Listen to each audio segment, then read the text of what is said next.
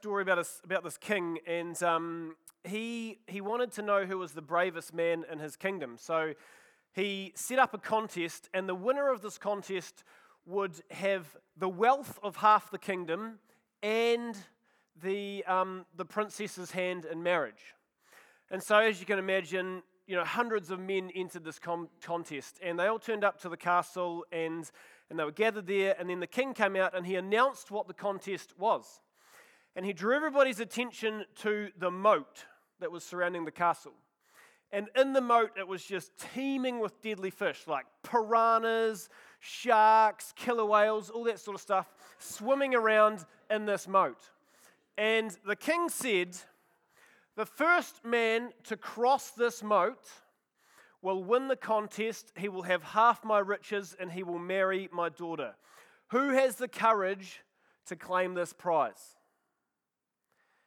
And all the men looked at the piranhas, they looked at the sharks, they looked at the killer whales, and they were terrified. They were absolutely freaked out about their life. They did not want to lose their life in this moat. And so they all started to shrink back, and the king was looking around, and no one was keen. And they started to give up hope that there was any brave men in his kingdom. And then as he turned to walk away, he heard this splash, and there was a man swimming across the moat. And he was fending off the piranhas and the killer whales and the sharks. And, the situation just looked absolutely hopeless. Like he was never going to make it out. But amazing miracle, he managed to climb out the other side of the moat with just only a few scratches on. He was completely breathless, but managed to get out the other side of the moat. And the king was just delighted, Here's the bravest man in his kingdom. So he went over to the man, shook his hand, and he said, you can claim your reward. And the princess held out her hand and sort of flashed a beautiful smile. And the man he was panting, but he just shook his head. And the king said, well, if you don't want my daughter to marry, then surely half my riches, they are yours. And the man still just shook his head. And the king was puzzled, and he said, look, I don't know what your prize is that you want, but if it's within my power, I'll do all that I can. And the man finally caught his breath, and he said, there's just one thing I want to know. Who the heck pushed me? Now, if you thought you were having a bad day, spare a thought for that guy. I think last week we started to explore that there's this downward gravitational pull on our lives where there's forces at work, things that have a negative, have a burdensome, shrinking, reducing effect on us. Stuff like depression, stuff like sickness, stuff like rejection, or disillusionment, or disappointment, or loneliness. All those things can kind of have a pulling down, a wearing down effect on our lives. And I don't know where you're at this morning, but perhaps you're at the edge of that moat, and you're looking at all those terrible things, and you're wondering if you're going to make it to the other side.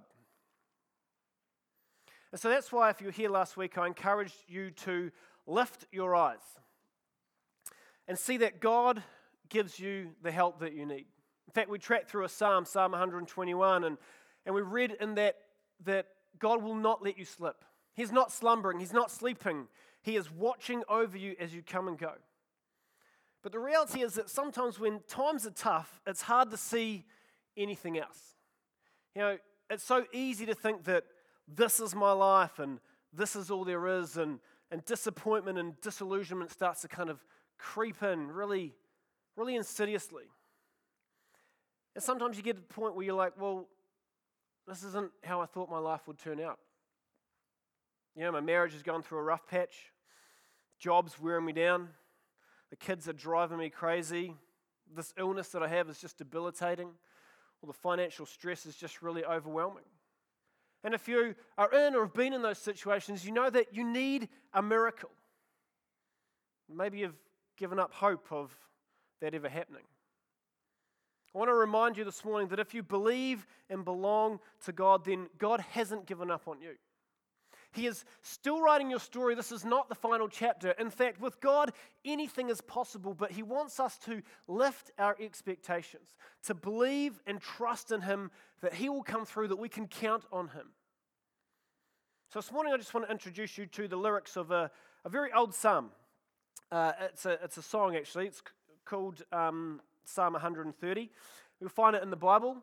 And it's part of a collection which is known as the Songs of Ascent. And if you were here last week, you may recall that I told you that these songs of ascent were sung by the Jewish people during ancient times. They would travel to Jerusalem for a bunch of national festivals, and as they traveled, they would sing these songs. And as they sung these songs, it would help them adjust their perspective. They would take their eyes off themselves and they would look to God. But scholars believe that actually not only did the pilgrims sing the songs of ascent as they traveled to Jerusalem, but the priests sung these songs of ascent as they entered into the temple at Jerusalem. And so the temple was the really holy place in Jerusalem where people would worship God. And the original temple had 15 steps leading into it. And conveniently, there's 15 songs of ascent. So traditionally, the priests would, as they walked up the temple steps, as they ascended the temple steps, they would recite these songs. So they would sing Psalm 120 when they were on the first step. And they would climb the next step and they would sing Psalm 121. And then on the second step, they would sing Psalm 122 and so on. And so it takes sort of about 5 minutes to walk up these 15 steps. But the point is, they would pause at each step and have a spiritual lift.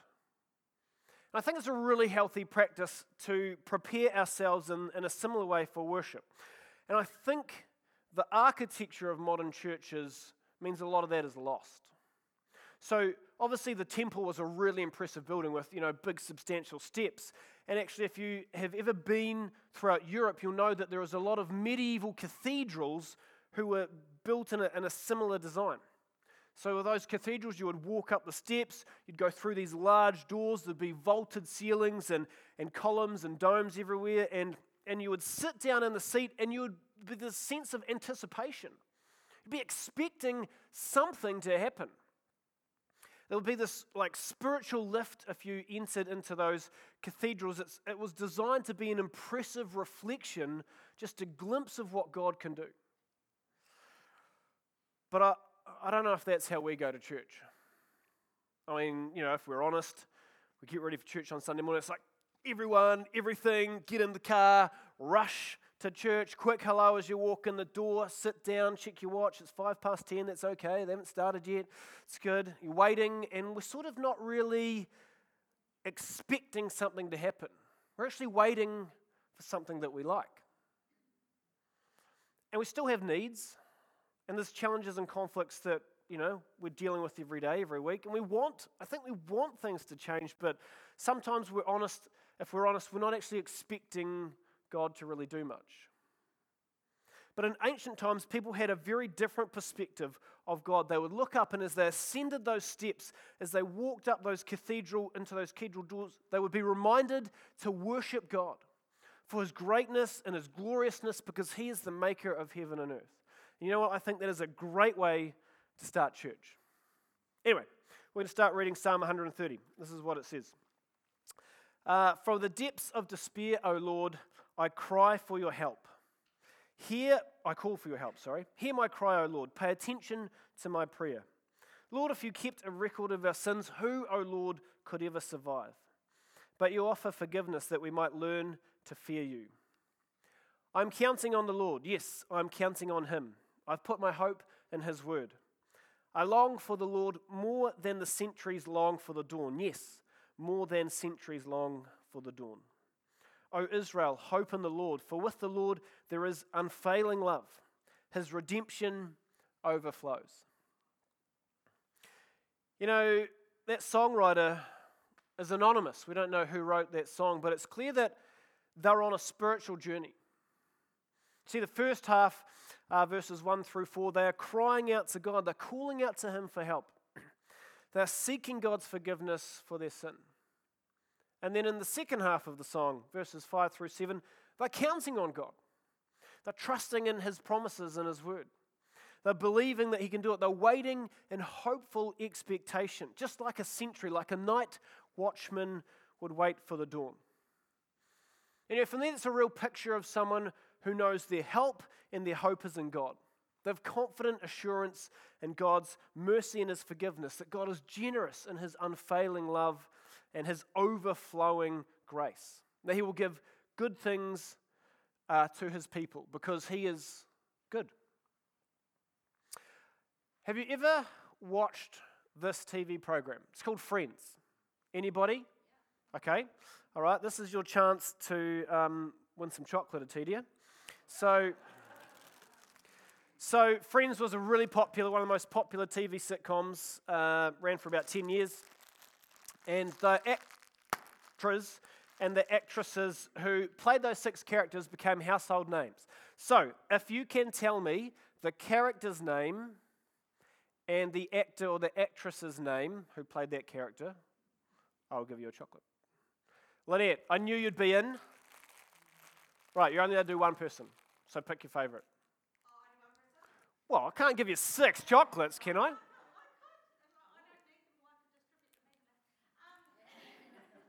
Confidence.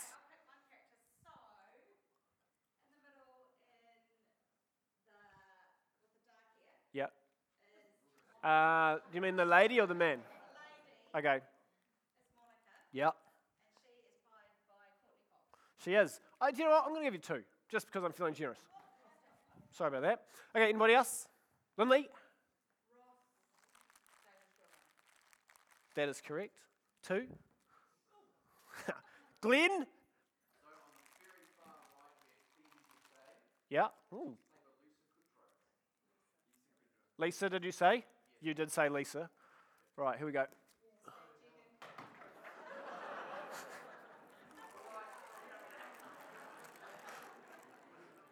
All right, we've got 3 down, 3 to go.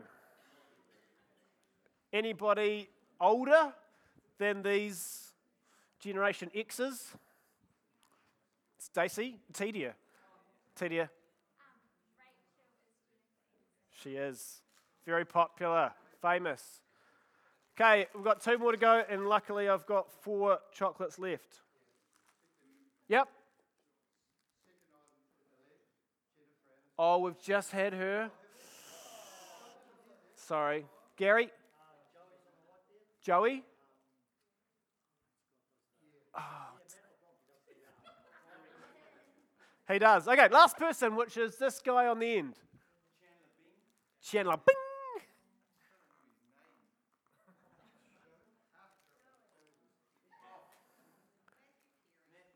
Yes, Lynette. All right, that wasn't actually really what I wanted to give out the chocolates for. What I will give to the person, I will give a whole bag of Milky Ways to the person who is willing to tell me the name of the theme song of the show and at least a few lyrics. You don't have to sing it, but a few lyrics. Okay, wait. Right. Denise, your hand was what I saw first. I'll be there for you. Thanks, Denise. Oh, that's the name of the song. Right. And yeah. All right, you guys are going to have to share it. We'll rip the bag open. Okay, whole bag. You ready?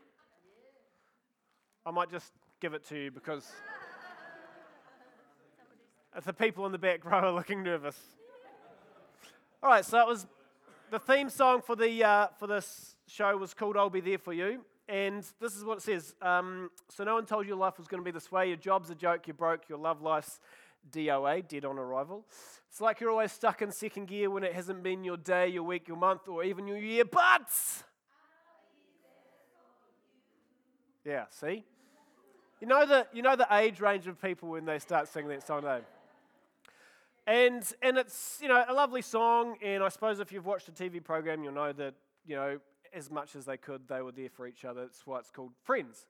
But the truth is, no human can honestly sing that, I think, because there's times when we can't be there for our friends or our family or the people that we say we'll be there for. But God can. In fact, God is. And this ancient songwriter, as we saw, is counting on God. So this morning I want to very quickly give you 3 reasons why you can count on God. The first one is this. God is on his throne.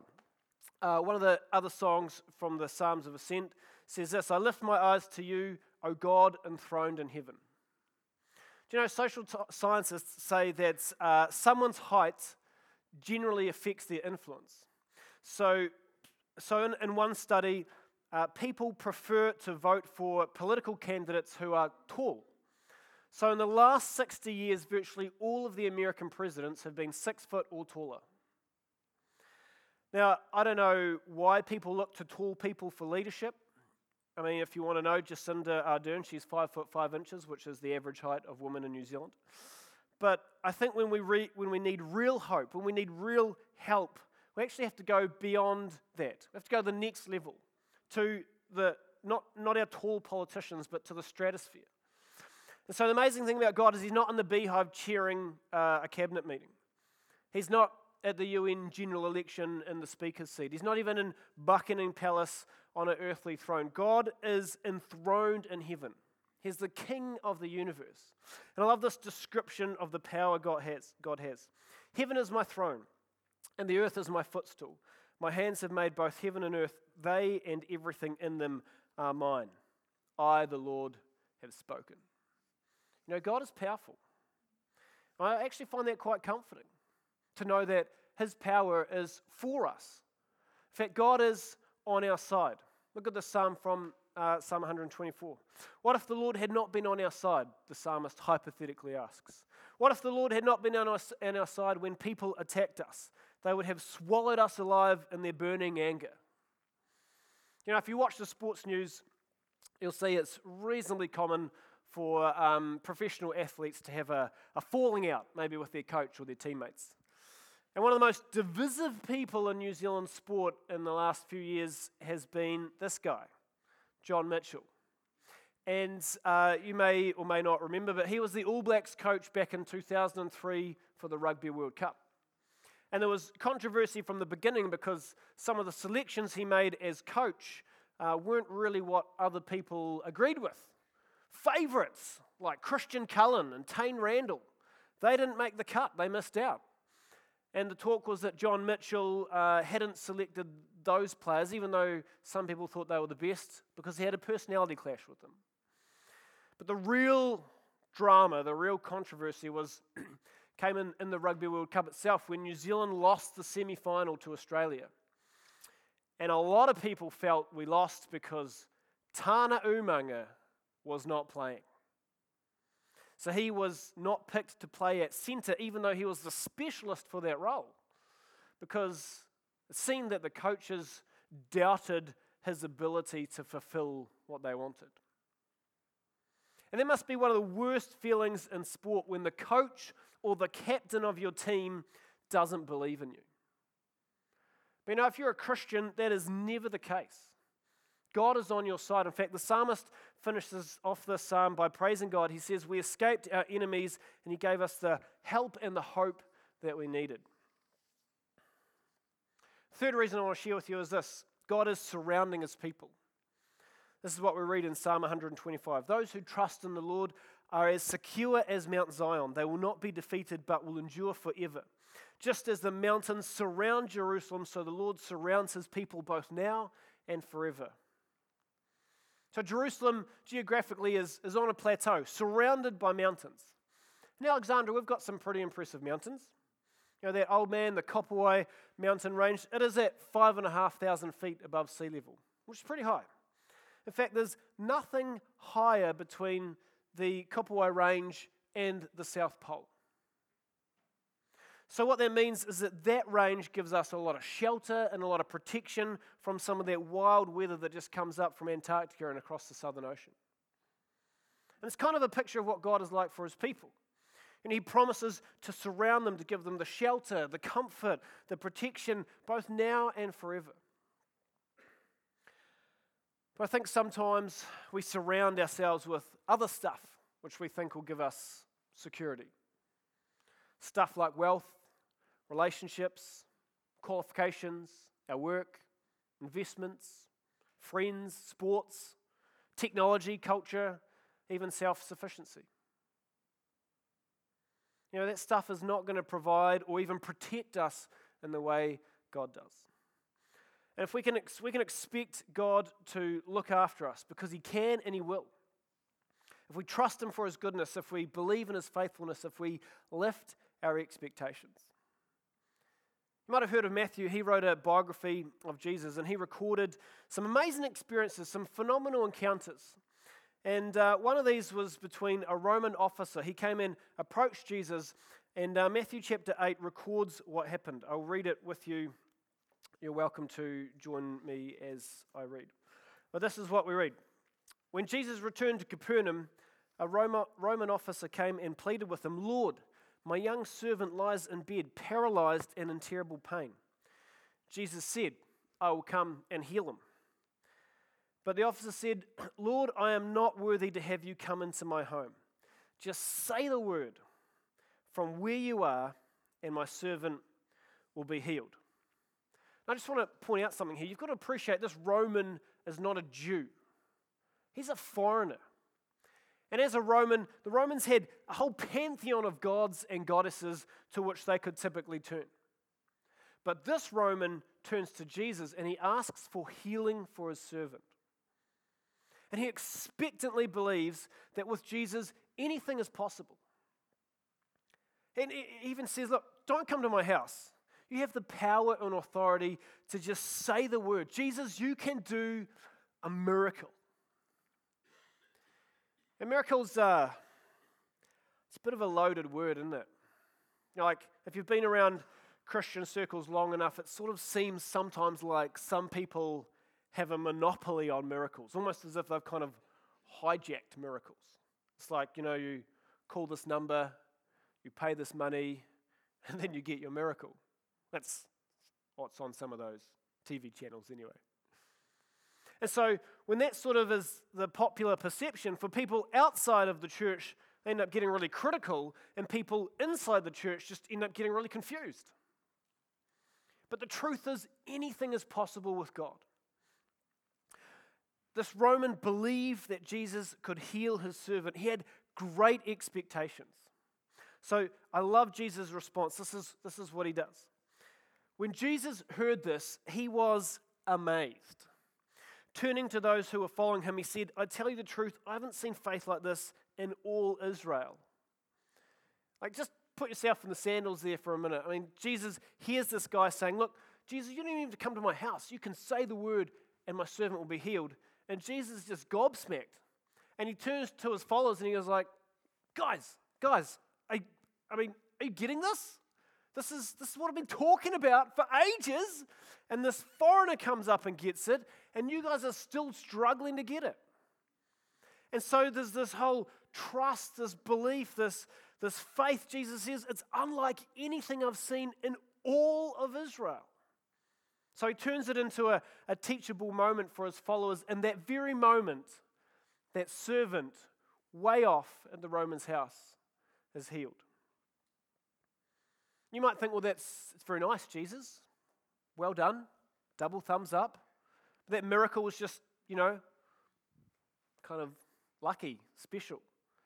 I need to tell you that miracle was not a one-off. In the two chapters, Matthew chapter 8 and chapter 9, this is what Jesus does. He heals the sick servant. We've just read this. He then heals a man with leprosy. He heals his friend's mother-in-law. He heals a person from an evil spirit. He calms a storm. He heals a man who's paralyzed. He heals a woman who is bleeding. He raises a girl from the dead. He heals 2 blind men, and then he heals a man who is mute. And then at the end of those 2 chapters, he says the harvest is great, but the workers are few. The amazing thing is that Roman didn't see half those miracles, and yet he still believed. He still trusted. A.W. Tozer, an American writer, said this. He said, God can do anything as easy as he can do anything else. God can make a galaxy as easy as he can lift a robin off a nest. It's that power, it's that presence of God that we can trust in, we can have faith in. One of the first Christians put it like this. He said, "It is impossible to please God without faith. Anyone who wants to come to him must believe that God exists and that he rewards those who sincerely seek him." So faith is essentially saying, I believe in God. I believe he is who he says he is. I believe he can do what he says he can do. I believe that with God anything is possible. Miracles are possible. Transformations are possible. God can make anything new. I have great expectations. I don't know about you, but I've found that in my life, faith is really easy to talk about, but it's hard to practice. And when it comes to having expectations of God, maybe you've had that in the past. Maybe you really want that for the future, but there's something holding you back. Maybe you believe, maybe you trust, maybe you have faith, maybe you're desperate for a miracle, maybe you expect great things, and perhaps you've prayed, perhaps you've fasted, perhaps you've read the Bible, perhaps you've sung the songs, perhaps you've done all the things that you were supposed to do, and you were believing, and you were trusting, and you were hoping, and you were expecting, and then it didn't happen. It didn't happen. Your nephew stayed sick. Your husband walked out. The addiction got worse. Your boss made you redundant. Your parent passed away. The family feud just blew up. Your investment failed. And you say, why? Why is that? I read about these miracles in the Bible and I believe that they are true and that with Jesus anything is possible, but it seems like in my own life nothing is happening. My faith is futile. My expectations are empty. And we get disillusioned because it seems like God doesn't show up. So some people explain that as, they were praying, they were hoping, they were expecting, and then God didn't come through.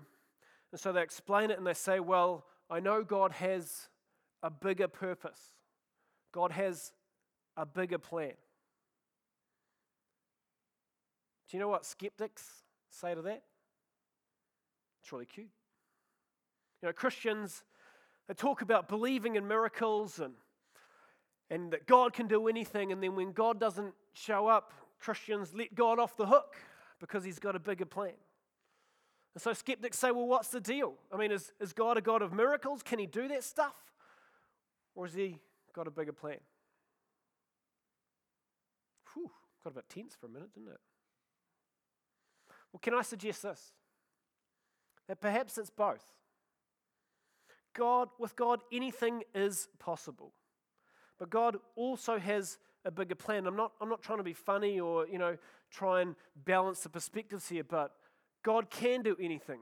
And God does have a bigger plan because the reality is we live in the overlap.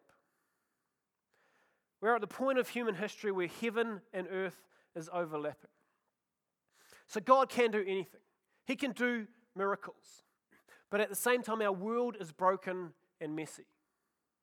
And so from our perspective, we see things that need fixed. We see stuff that needs sorted. And we question why God won't intervene. But those circumstances, when looked at from God's perspective, can be a little bit different. I mean, he's sitting on the throne in heaven. And he sees what needs to happen. And he sees how it needs to happen. And so from our perspective, we need God to do a miracle. But from God's perspective, he has a bigger plan. And I think the best example of this is Jesus. So, in the hours before Jesus was crucified for the sins of the world, he was in the Garden of Gethsemane. He was praying and he was wrestling with all this challenges that he was supposed to go through. And then at one point in his prayer, he says this, "My Father," praying to God, "if it is possible, let this cup of suffering be taken away from me." Now, Jesus was searching for a miracle. And anything's possible with God. I mean, it was totally 100% possible for this pain and the suffering that Jesus was planned to endure to be taken away. Anything's possible. But then Jesus said this, Yet I want your will to be done, not mine. You see, in the same breath, he trusted God's perspective. He realized that he couldn't see the bigger picture, but he had to believe, he had to have faith that God has got it all under control. And actually, I'll say this. I don't know whether we realize it or not, but God is always working. For those who would lift their eyes to him, God is working a miracle every time and in every situation. Or you say, well, how can you say that, Craig? Because there's no miracle in the garden. Jesus asks for this cup of suffering to be taken away. He acknowledges that God's got a bigger perspective, maybe that there's a bigger plan going on, and then moments later, he's betrayed, he's arrested, he's falsely accused, he's mocked, he's beaten, and he's condemned to die a cruel death on a cross. There's no miracle in that. And it seems like Jesus missed out on his miracle rescue. But perhaps the greatest miracle is that actually the Son of God would humble himself and take on skin and bone and bear the punishment that we deserved so that we could enjoy fullness of life with God. In fact, the greatest miracle in the history of the world is that God's one and only Son would invite you into a relationship with him. So I just want to pause for a moment and give you an opportunity to reflect and respond to that. Maybe this is the first time you've ever heard about Jesus. Maybe this is the first moment you've realized that God has a plan for your life. And so I just want to give you just a couple of minutes to just quietly connect with Jesus.